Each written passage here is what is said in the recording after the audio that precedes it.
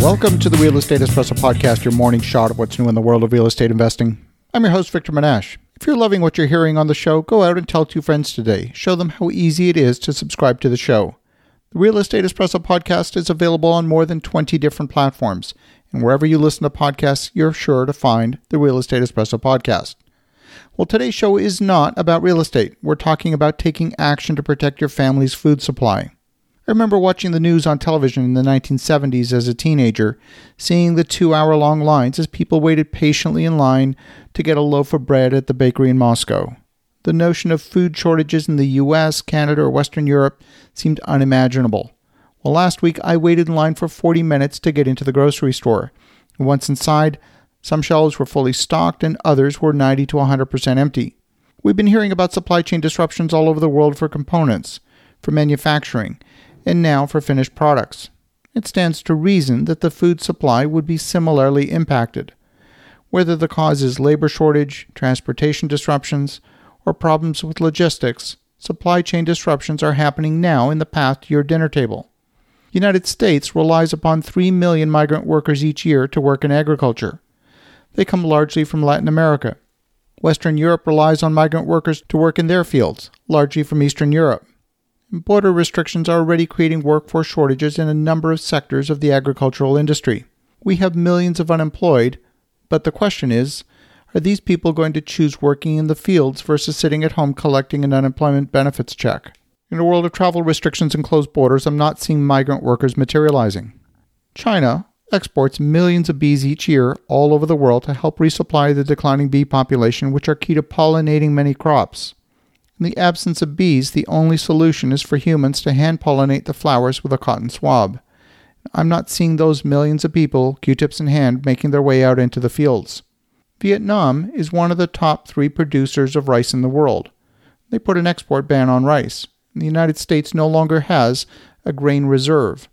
Germany normally invites about 300,000 migrant workers into their fields. Last week, they brought 40,000 workers from Rumania to help with the asparagus harvest. They plan to bring a total of about 80,000 migrant workers, but between 80,000 and 300,000, there's clearly a gap. Germany hopes to close the gap with local labor that have been displaced from other jobs. This week, amid reports of widespread outbreaks of COVID-19 at several of the largest meat processing plants in North America, we're starting to see disruptions of the supply of beef, chicken, and pork to supermarket chains.